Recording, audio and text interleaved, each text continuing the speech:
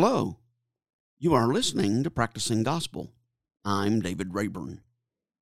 My last interview was about palliative care, and I turned to Dr. Caroline Knox to help us more fully understand what palliative care is.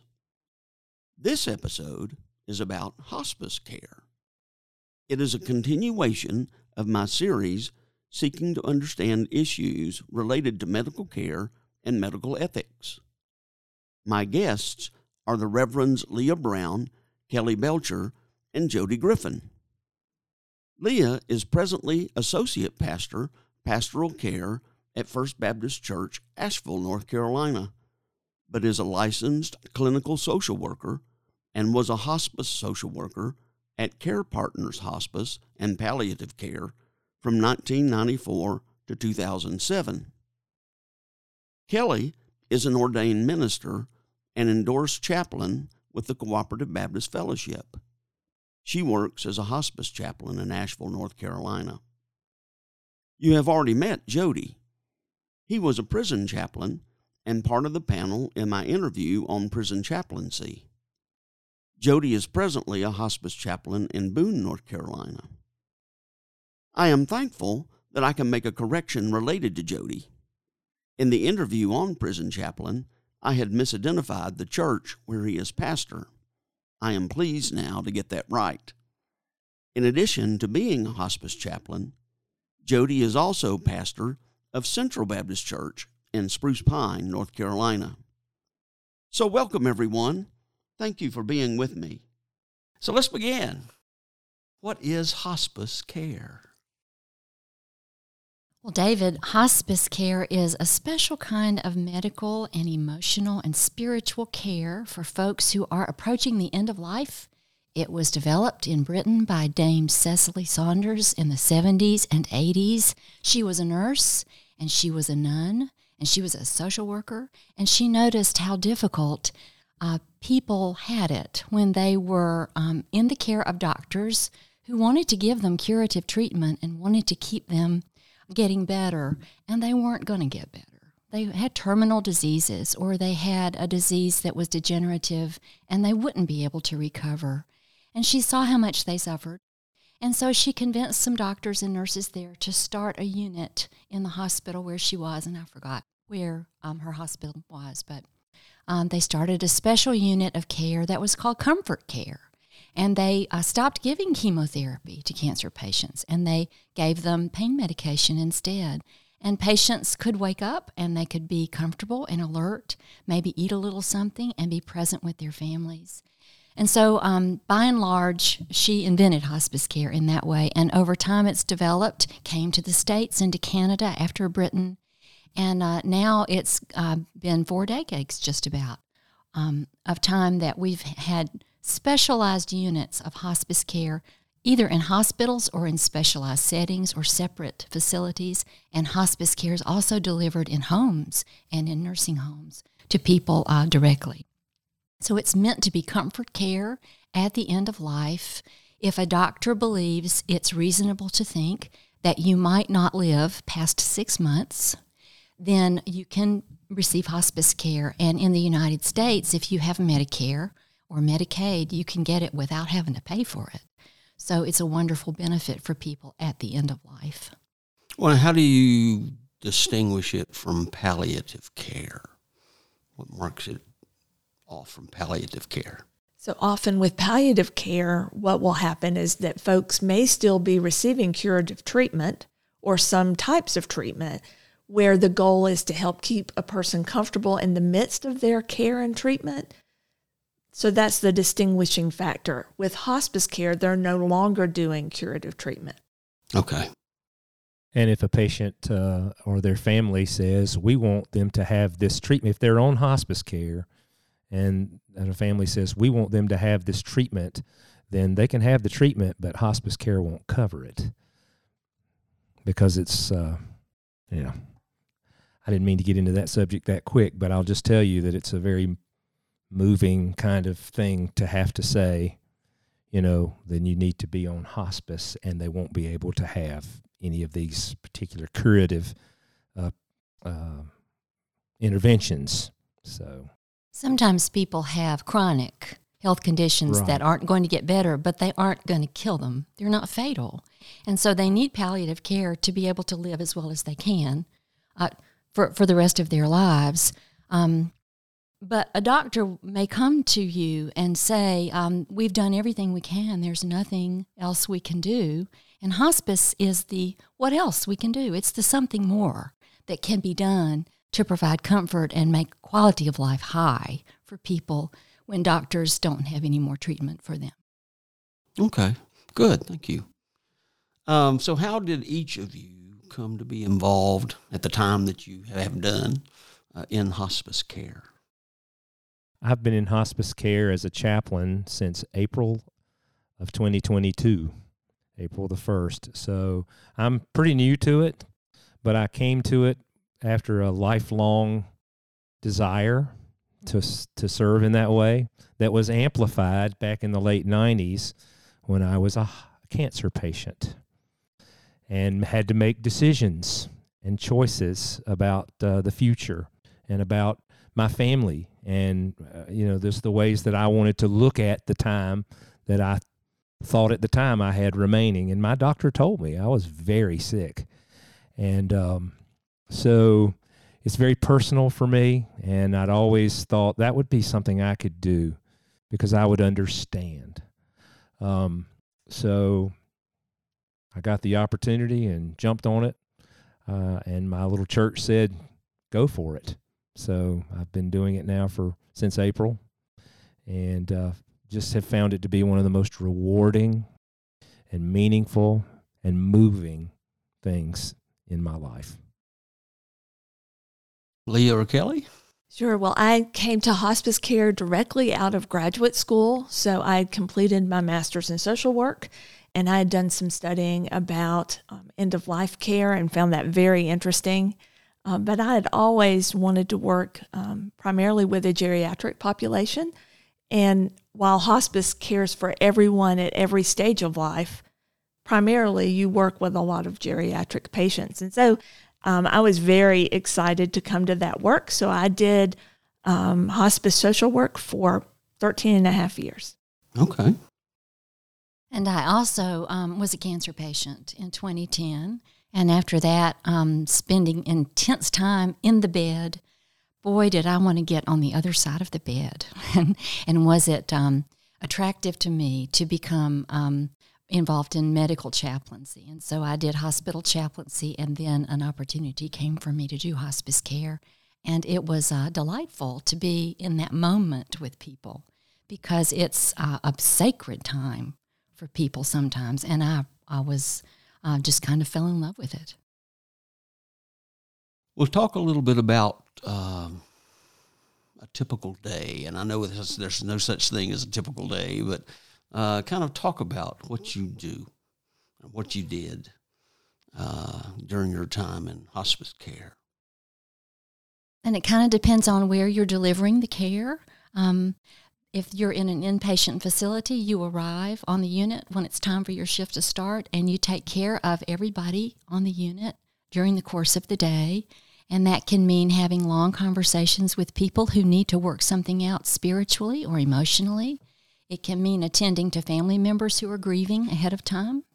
It can mean helping people make the decisions about what's going to happen to the house and the car, and how are we going to make sure education happens for kids.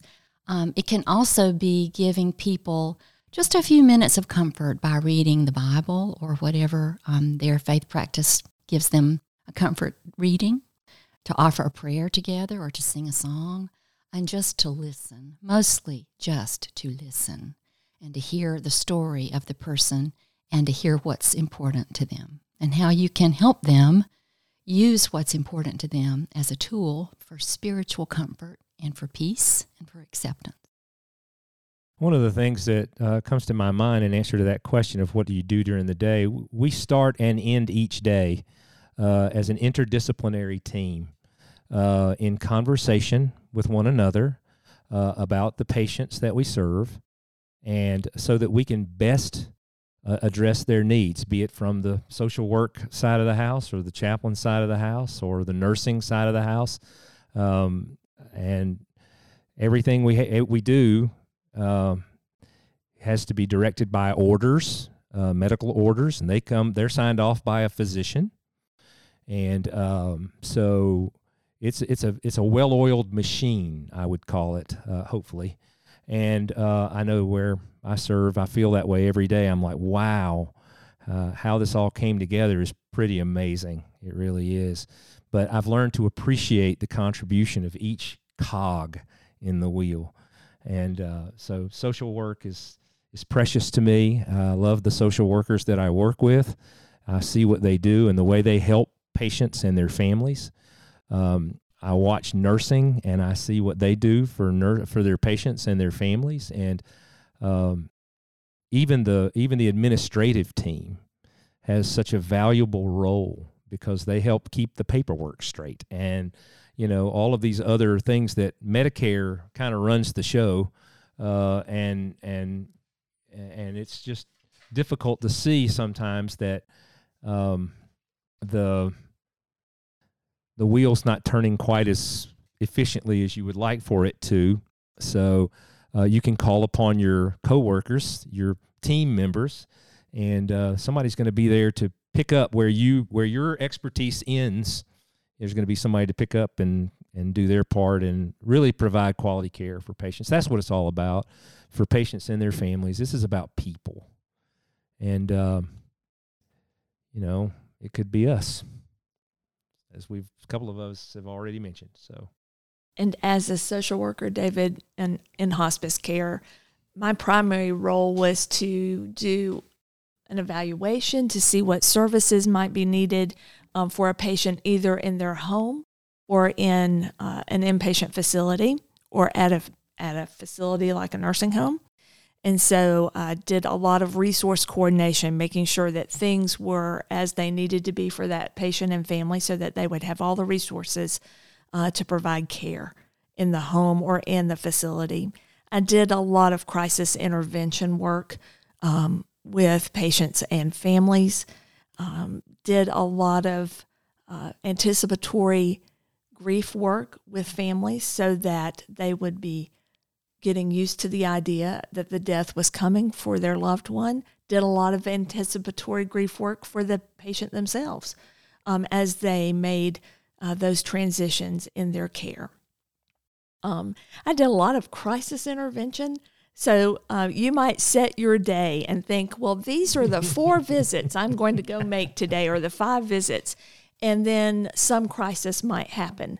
And what that meant is that if another team member called me, then my day would get turned upside down, and then I would go and deal with the most immediate need.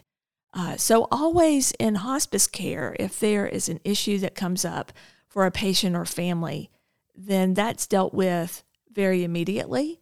And that's a reason I love hospice care so much, is because it happens very directly for what a person needs and what the family needs. So that might be the day in the life of a hospice social worker. Kind of like a firefighter. Like a firefighter. Mm. Always, though, the gift of interdisciplinary care is that you really have an opportunity to learn so much from the other folks on your team. And so that gave me a wealth of knowledge that I use today, even in my ministry at First Baptist.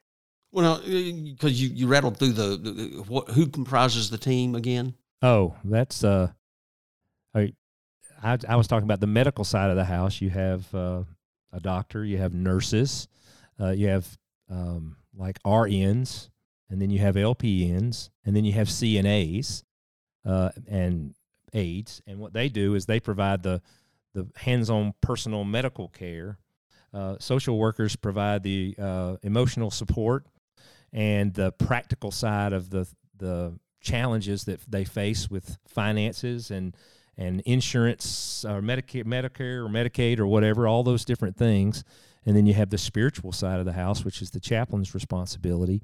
And I think it's important that we appreciate each other and that we have this attitude of we're here, and when we come together and when we function effectively, we're helping this patient and this family at the most difficult time of their lives. And another aspect of hospice team care, that's called the interdisciplinary group. And we must get together every week and discuss all of our patients so that we each hear each other's report from our particular discipline side. So we stay very much on the same page in the care that we're giving day to day, hour to hour to patients. And that's helpful to the patient and the family because it's very hard for us to miss something since we're talking about everybody so regularly. Okay. And maybe one other aspect to add is that often there are folks in the community who act as volunteers for hospice, and so those are trained volunteers who might sit with a patient while a family takes some respite time to go run errands or do some other things, and also to just give some support to a patient and their family. So I think they're an invaluable team member as well. Sometimes you might have a physical therapist, occupational therapist, or speech therapist if there are specific things that will help provide more comfort for that patient. So that also can be part of the hospice team. Yes, I truly appreciate you bringing that up because I've only been with it, like I said, since April, and because of COVID, volunteers weren't allowed. And so I've been watching this operate and seeing these professionals do double duty in a lot of places where they're trying to almost provide supports that volunteers would supply. And now I'm excited about seeing volunteers get back involved, get back engaged, and really take some of that load off of my team members. So, well, now I know each of you are Christians, but how does the system handle the context of non-Christians, and then how did you all do that other than Christian?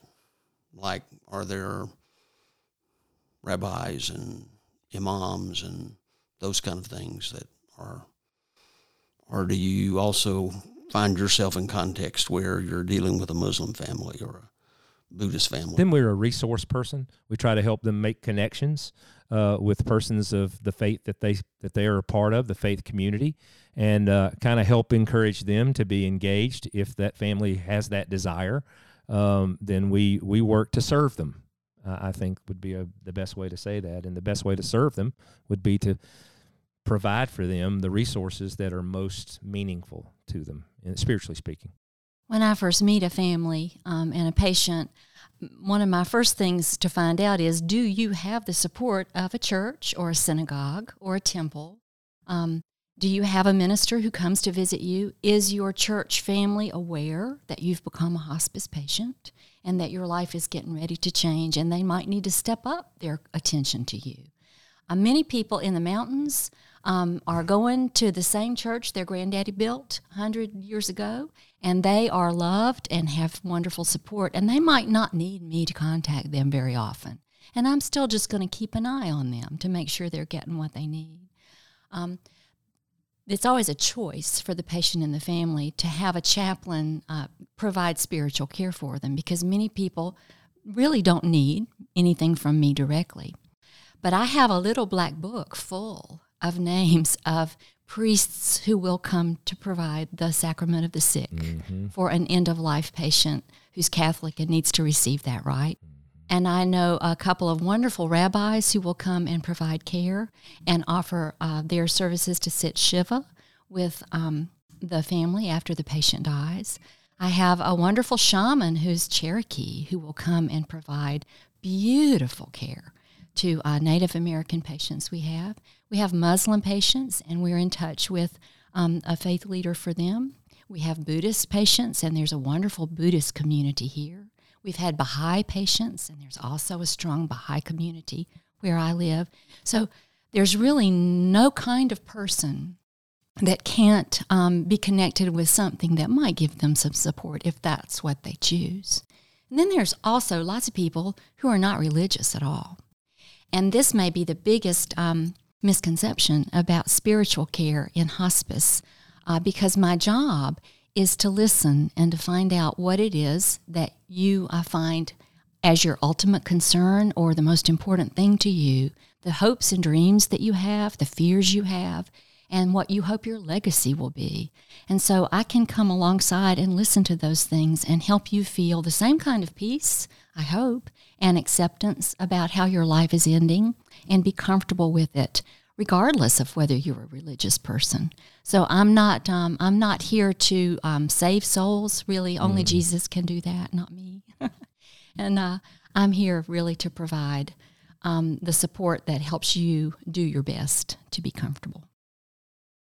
And we meet you where you are, wherever that is. And I appreciated so much those words, because just this past week, I had an experience with a patient who has really no belief, and we sort of arrived at the fact that you might use the word agnostic, and that was their word.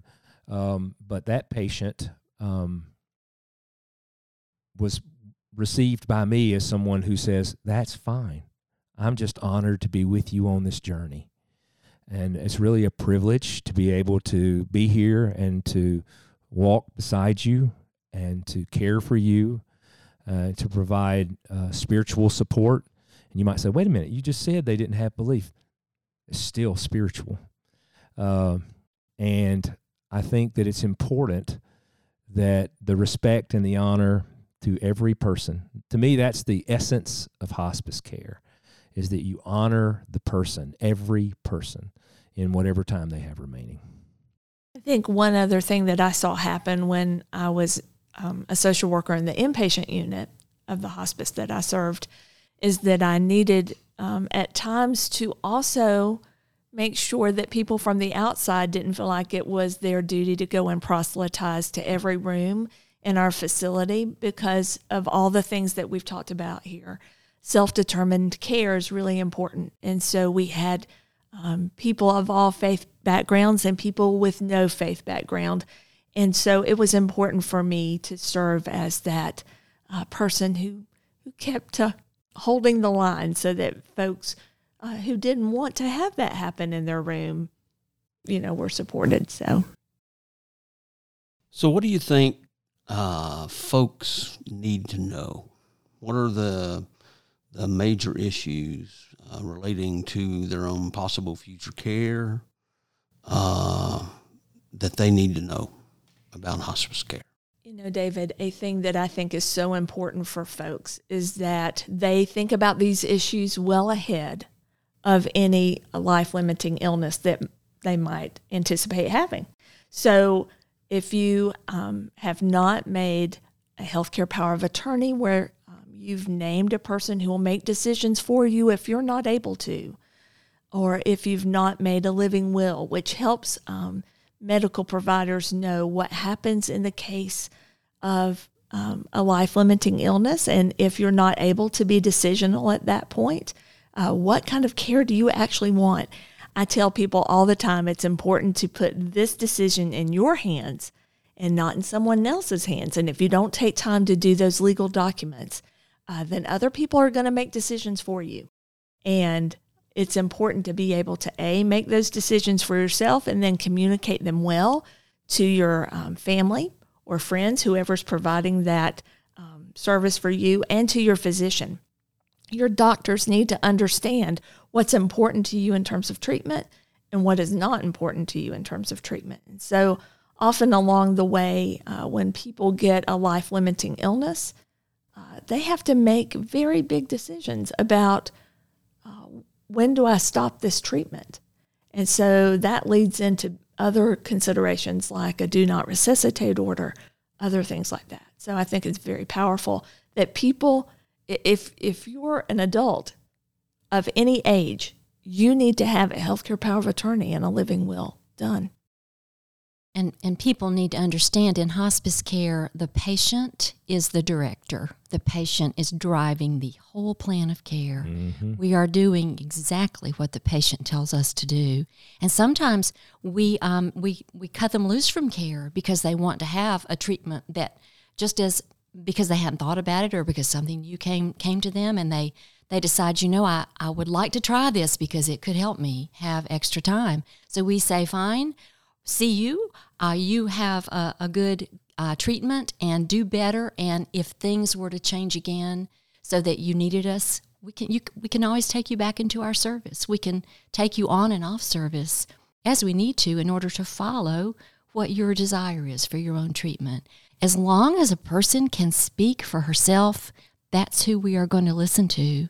And it's just in the moment when she can't that it's very nice if the people around her who are obligated to direct her care know for sure what she wants, because there's really not a whole lot of greater pain for the family than to be afraid they are making a decision for their mama that mama wouldn't want. And they struggle with that if that hasn't been made clear. Right. I'm sorry. I was going to say, I think it also can create such stress within a family when that pathway has not been initiated before mama gets sick, because that's where arguments and dissension in families happen. And I see that all the time. So I think it's very important for people to know that, if you've not made those decisions known ahead of time, your family may wind up fighting each other about what kind of care is appropriate for their loved one. And that can cause a rift in the family that never gets healed sometimes. And so it's a responsibility, I think, on all of us, if we love ourselves and love our families, that we take care of doing these documents. Beautifully said. That was in the vein of what I was going to say, so I'll not repeat. Well, kind of as an extension of that, what about those patients that have challenges or are underage or have come into the context unable to make decisions? With dementia or Alzheimer's or traumatic brain injury or something. Right. So talk about how then decisions are made in those contexts. Well, again, I think, and this is one of the things that I just love the most about hospice, is the whole issue of personal power. When you are in the last days of your life, I think there's no more important time to be able to exercise personal power, to say, yes, I want that, or no, I don't want that. And it's hard for families sometimes to process that.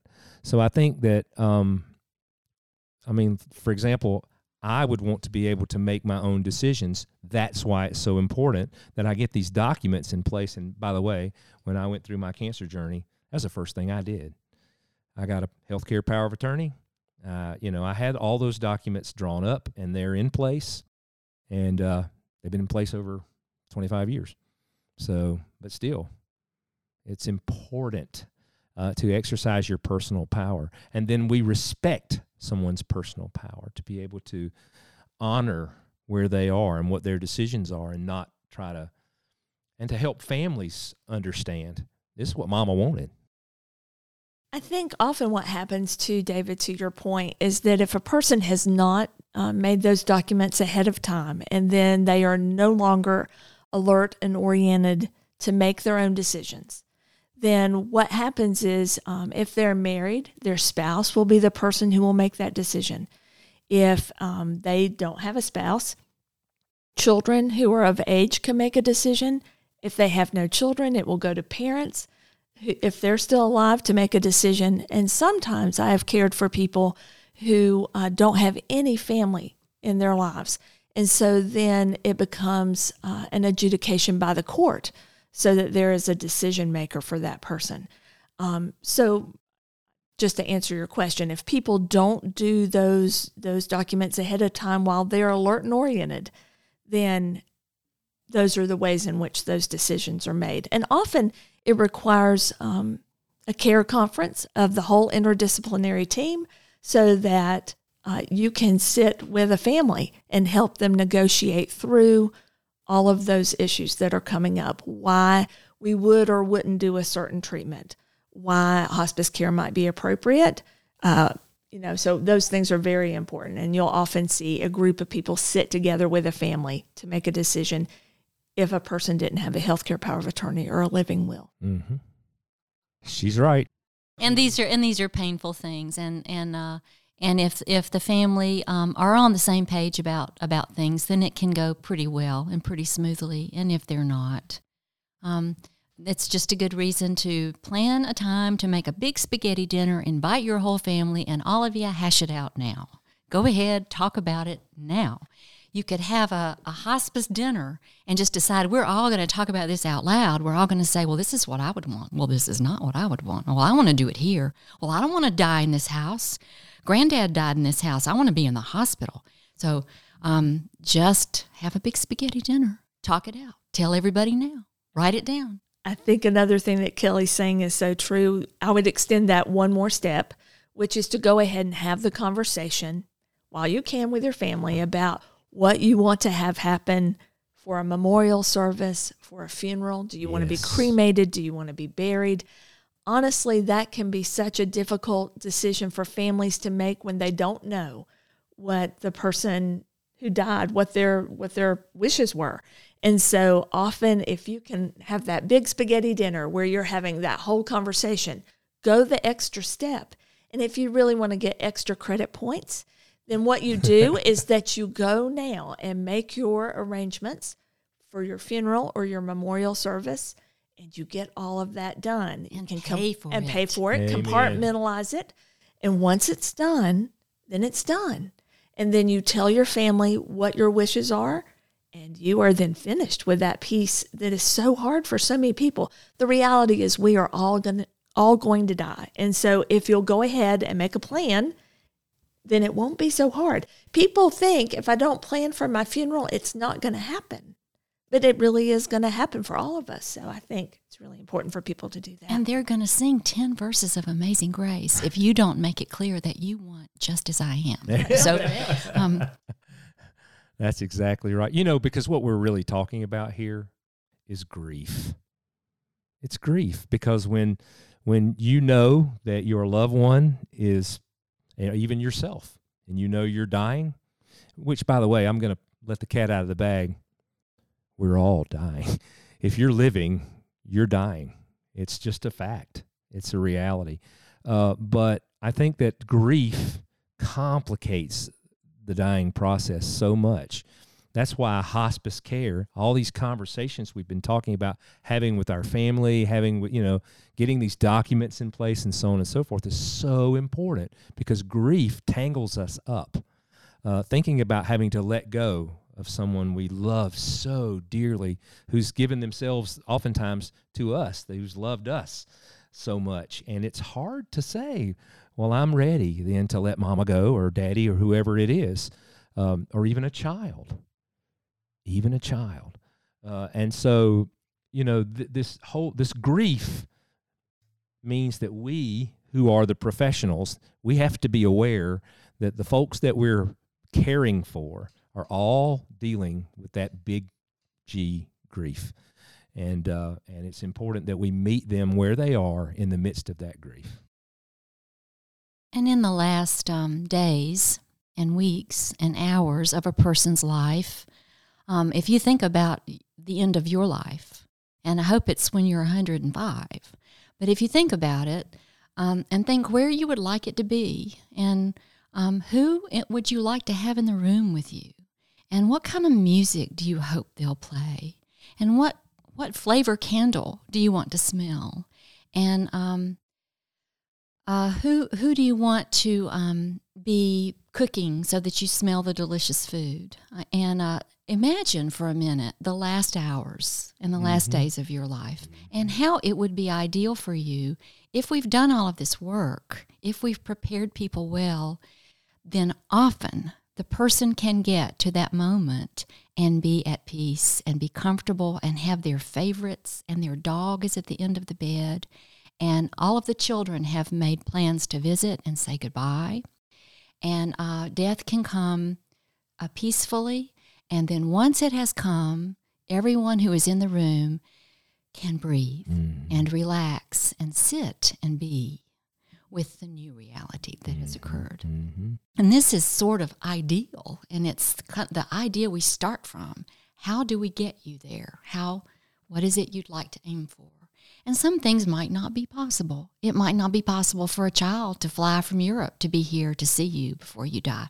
You might be dying too quickly. But we can arrange for a FaceTime call if we need to. There are ways that we can give you the second best choice if you can't have your ideal. So we're all kind of aiming for that all along. Well, I know that social workers have a specific code, but in the context in which you served and are serving, what are kind of the ethical guidelines that you follow? Because I know ethical dilemmas come up. So how do you address that? I think often, as a social worker, I do have a code I follow, but for all of us, confidentiality is the place we start and stay. So that means that we're not discussing the people that we're caring for. We don't discuss those folks with our friends or our family, because confidentiality is so vital to caring well for people. Self-determination is another big important piece to care, which means it's kind of what we've all said before. The patient directs their care. You might disagree with what a patient's going to do. Maybe a patient should not be living alone anymore because it's not as safe as we would like it to be. But they have a right to do what they're going to do, and they have a right to make a bad decision. And so often, just making sure you uphold a person's self-determination is really, really important. It's a beautiful thing to witness, actually. A patient who's over 100 years old, living in the home they were born in, and able to say, I was born here, I'm going to leave from here. Now, that's a really beautiful self-determination to be able to witness, and I've experienced that with them.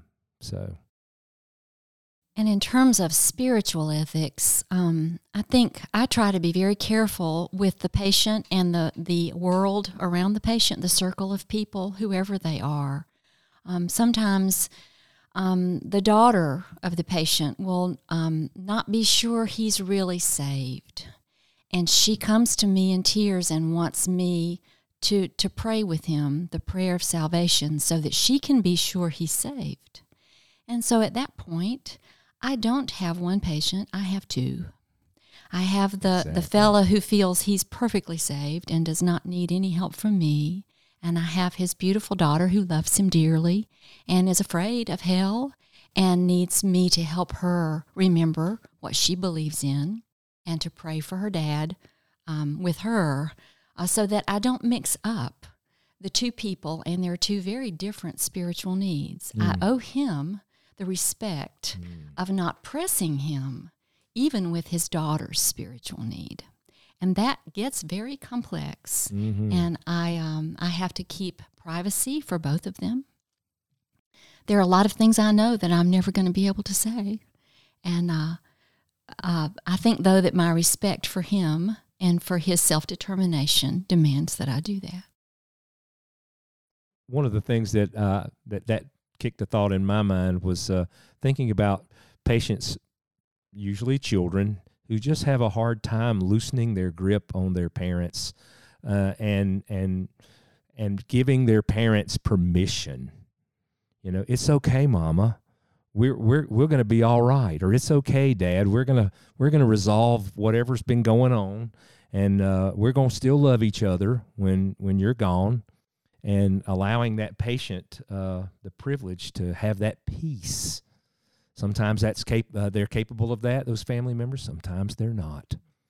But I think that I've witnessed people be able to leave in peace because we had spiritual advisors and social workers there who would say, it's okay to tell them, Mama, it's all right to go. We're gonna be okay, you know. And then there are times of confession. So sometimes I've been taking care of a patient who needs to tell me something that he did, that he's never told anyone before. And he doesn't ever want anybody to know, but he needs me to know, and he needs us to pray. Or he just needs another person to know, even if he's not a religious person. Mm-hmm. And so that's a sacrament to provide for folks, is the privacy of confession and forgiveness. Again, that self-determination and absolute confidentiality has got to be present. Well said. What do you think is the intersection between hospice care and the church? I'm living in the intersection between hospice care and the church. So my role as a social worker in hospice prepared me for being an associate pastor at our church.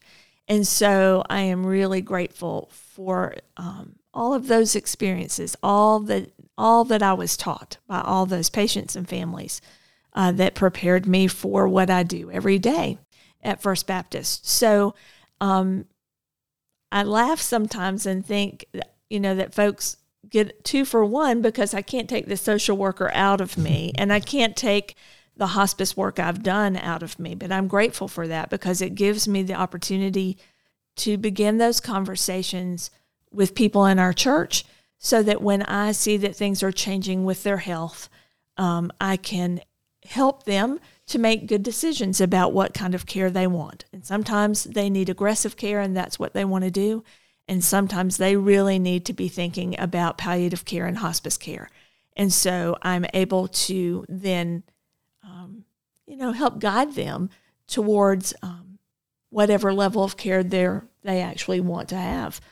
So I'm grateful for those learnings I had from my previous career, but it helps me every day in what I do in providing care to the folks in our church. Spiritual care, again, is honoring the place where the person is and being willing to go there with them and to be present. There's a ministry of presence that's involved with it. Sometimes they're not even conscious when you're with them, or they don't appear to be conscious, I should say it that way. And so it's just being there. It's reaching out in the ministry of touch. All of these things are valuable because that's a human being who needs our love and our tenderness and our care. And I think of the Lord all the time. I think of the things that, as a Christian minister, that I value about my understanding of who my Lord is, and his willingness to be able to reach past laws and touch lepers and heal them, to be able to reach past laws and care for and minister to someone who's caught in some dramatic sin or whatever, and the rest of the world's ready to rid the world of them, and to be able to be invited into that, somebody used the word earlier, sacred space. It's amazing. It really is. It's what hospice care is. And again, often people have got a church or a temple or a synagogue to which they belong, and those folks are giving them good support. They're coming to visit, they've got cards, they've got flowers, they've got casseroles. But often people don't have that. And so if I can connect you with your house of worship and make sure they're aware of the need that might be changing for you, then that's important for me to do. We want to work as hospice. We want to work with churches and houses of worship to help people get spiritual care directly from their favored community if we can.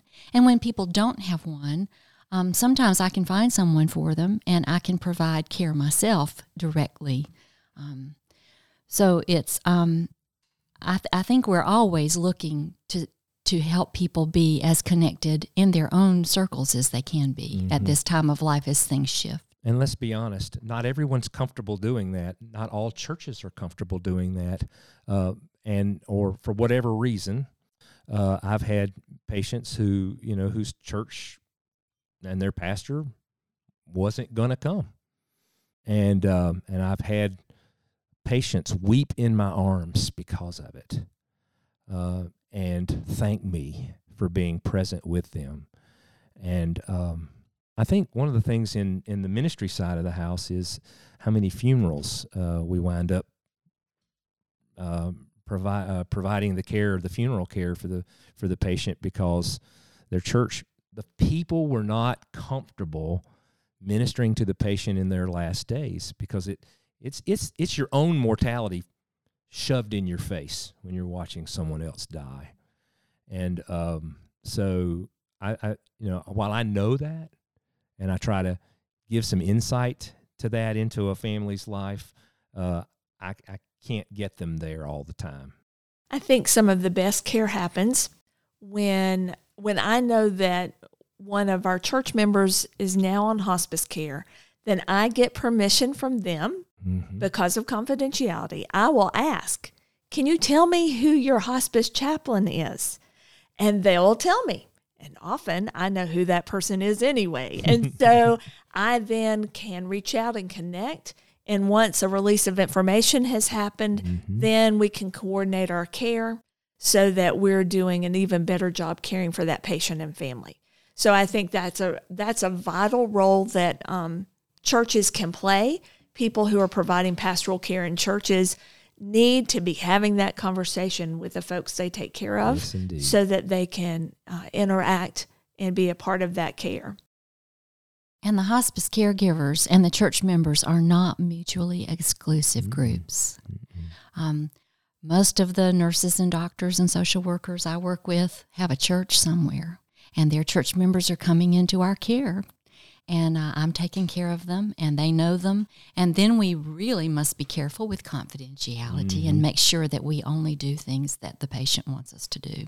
Yeah, there are a lot of dual relationships in communities, and so you have to be so careful about that. That's another piece of ethical care, is that you don't cross those lines without keeping confidentiality primary.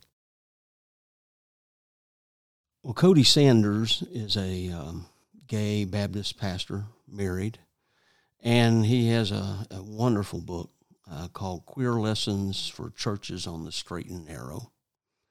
And in that, he talks about how, because of different states' laws, that partners are often excluded from times of getting to be with and care for their spouse or their partner or loved one during this time.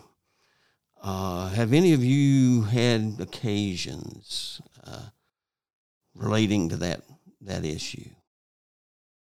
So, David, at a time that I can remember is that when I moved into providing hospice care, it was 1994. And at that point, people could not marry their partners because there were no laws in place to protect that. And so unless same-sex partners had a healthcare power of attorney in place, then their partner was not a part of their care in terms of decision-making. And so what I often saw before the advent of the AIDS cocktail, where we knew that we could treat HIV, and people were not dying from that anymore, I saw so many people who went through that very issue where maybe a partner's parents would step in because they were the technical decision maker for that person.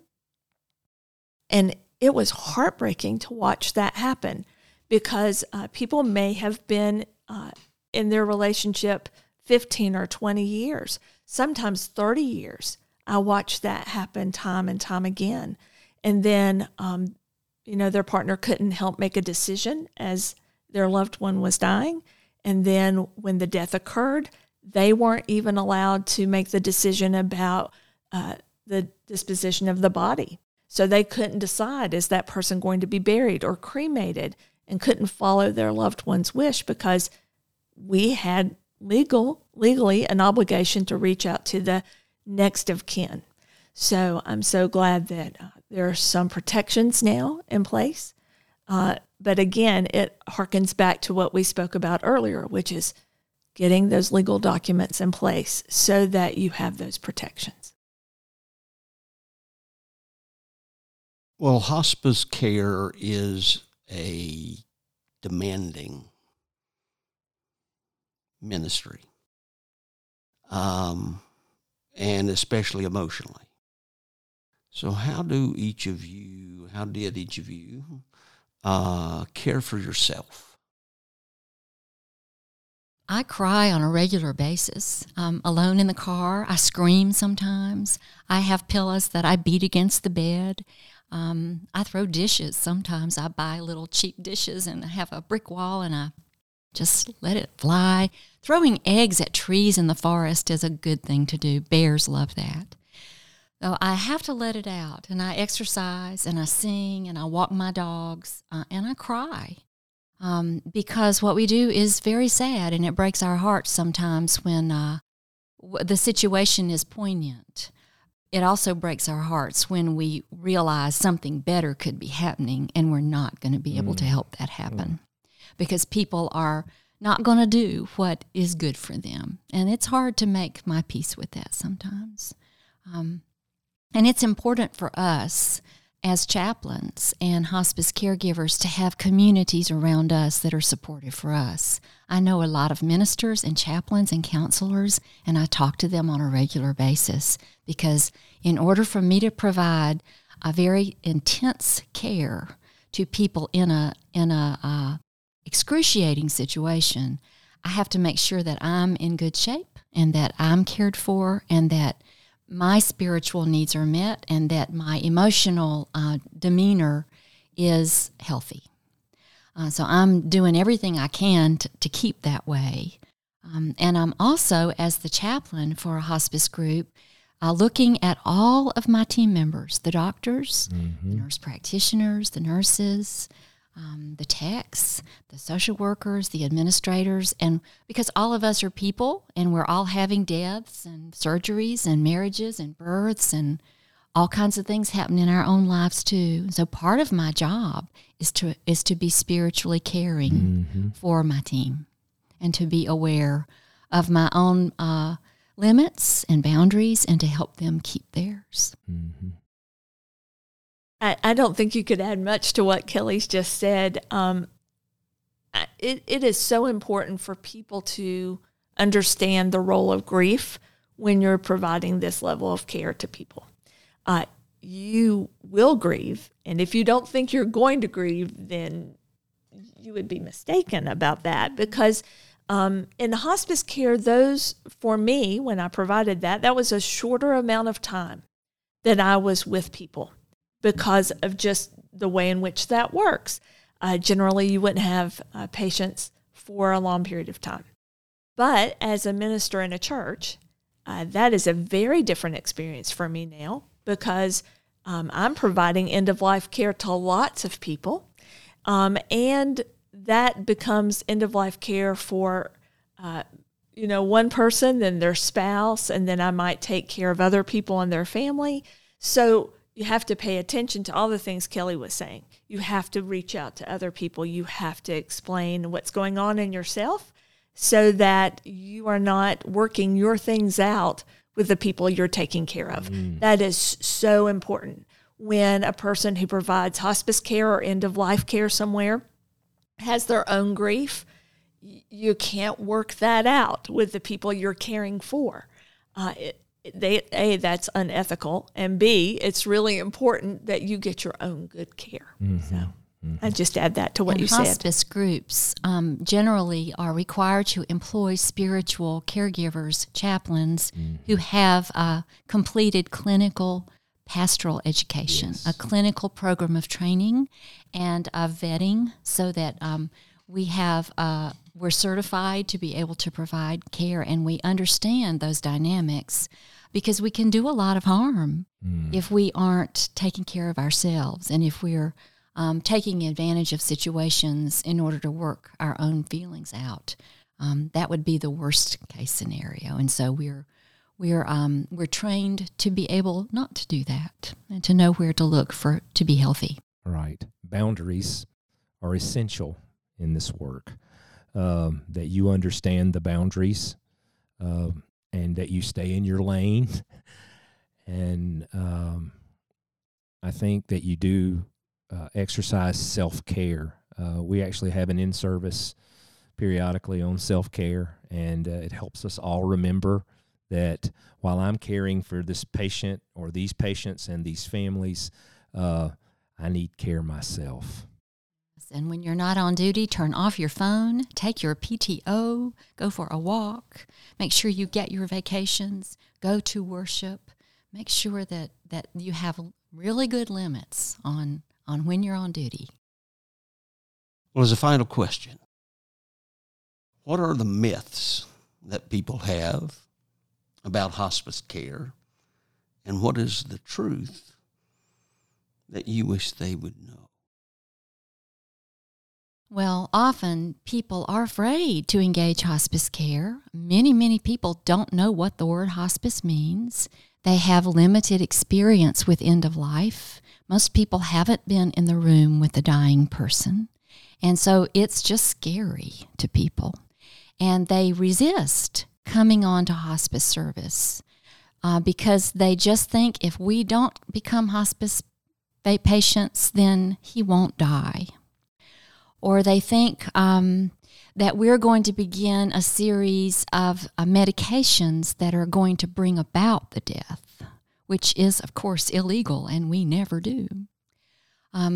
Or that we might starve a patient because once a person enters hospice care, that means we are not going to feed them or give them something to drink. I've heard that more times than not.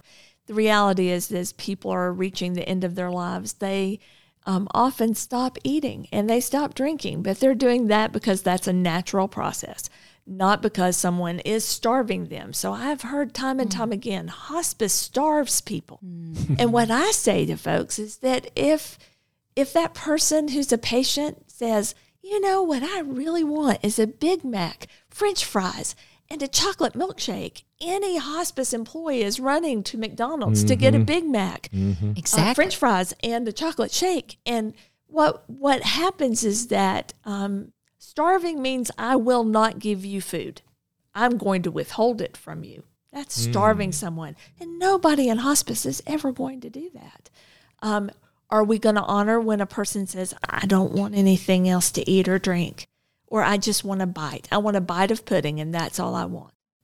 Because often people have equated that eating means that person's going to get better.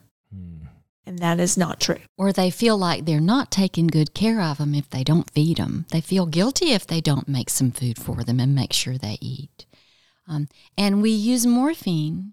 And sometimes the only experience of morphine people have is from war movies, where soldiers on the battlefield get it, and it, right when they're dying, and so they don't feel the pain of death, and people think that it kills them, and we just don't use it in any way that would possibly hasten death. Our job is not to hasten death.